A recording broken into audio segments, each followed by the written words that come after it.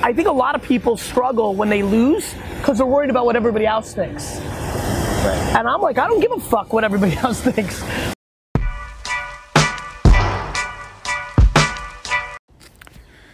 Dear Ari, we are in the middle of a pandemic right now. It's June 30th, 2020.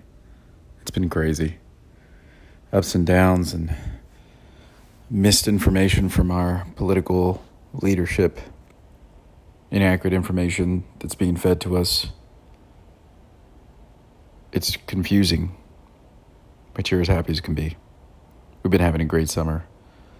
It's a fantastic summer, actually. I don't know why I'm saying it so subtly. We had a really good weekend with some friends. You went on a boat. You didn't want to get on the back of the boat and wakeboard. You just wanted to sit at the base of the boat and put your feet in the cold water. It was funny. I kept wanting to love you and hold you. You're my baby boy. It was me, you, and mommy. But this week has been transformative for me in a lot of ways. Mommy met somebody. He may or may not be in your life at this point, or he might. And this individual is potentially new to our lives, and I'm going to meet him this Friday. And who knows if the relationship will last with your mom or not. But if it does, it was very tough for me initially. It was very tough for me to accept that there was somebody to be somebody else in your life.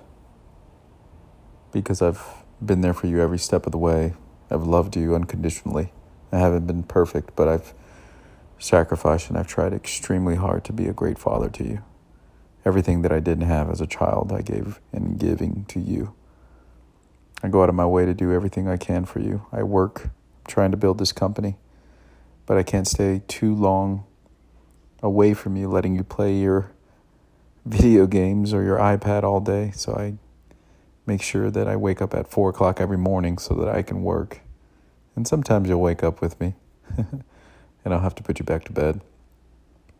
It's happened once, but you just like me to be there with you. So going back to the original topic of having somebody else come into your life, it's very hard for your father.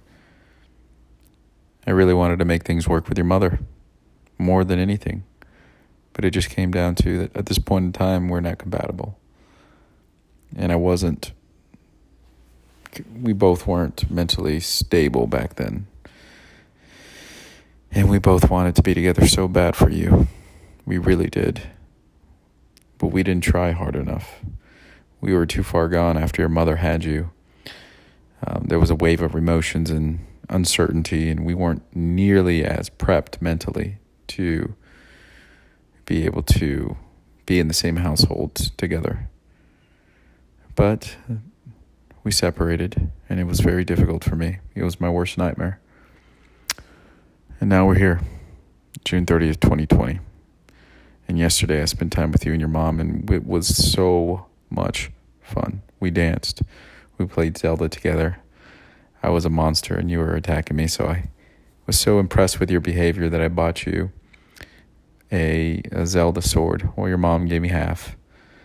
Me and your mom bought you a Zelda sword and a Zelda costume and a Zelda shield. And it's actually on its way right now from Amazon. You were so happy and you're so excited to play with me. You just told your mom that today. So I'm going to meet this new individual that's potentially going to be in your life. I don't know how long he'll be in your life. I know that I will always be a part of your life because I'm your father. But this individual that your mom met, she's very serious with him. And it scared me because as a father that's done everything for their child, I got emotional because I thought, well, what if he doesn't want to hang out with me because he has the family dynamic and your mom's household, and it's just me over here by myself. But when you're going to be with your mom, you have somebody else. And what you used to do, or what you've been doing recently, is when me and your mom are out together, you'll try to get me and your mom to hold hands. And it makes me very emotional. I already did all my crying. I'm glad I didn't make this podcast the other day because I probably wouldn't have been able to finish because I was so emotional the other day I couldn't stop crying. And it was sad because I'm just scared. I was scared. But then I came to the realization that I know I'm always going to be here for you. And so is your mom, no matter who she brings into her life. And no matter who I bring into my life. I have not brought a large amount of potential mates in my life because I'm so protective of you, son. So protective of you. And I will not allow just anybody to come into your life. Not even a little bit. And my purpose right now is you. And to grow this empire so big, so large, that we have the freedom to do whatever we want. So there's a lot of pressure on me. But nonetheless, I love you so much. You're my everything. This is the Climb audio documentary journey. Dear Ari, episode 1. I will make and continue to make Dear Ari episodes every day. I love you, son.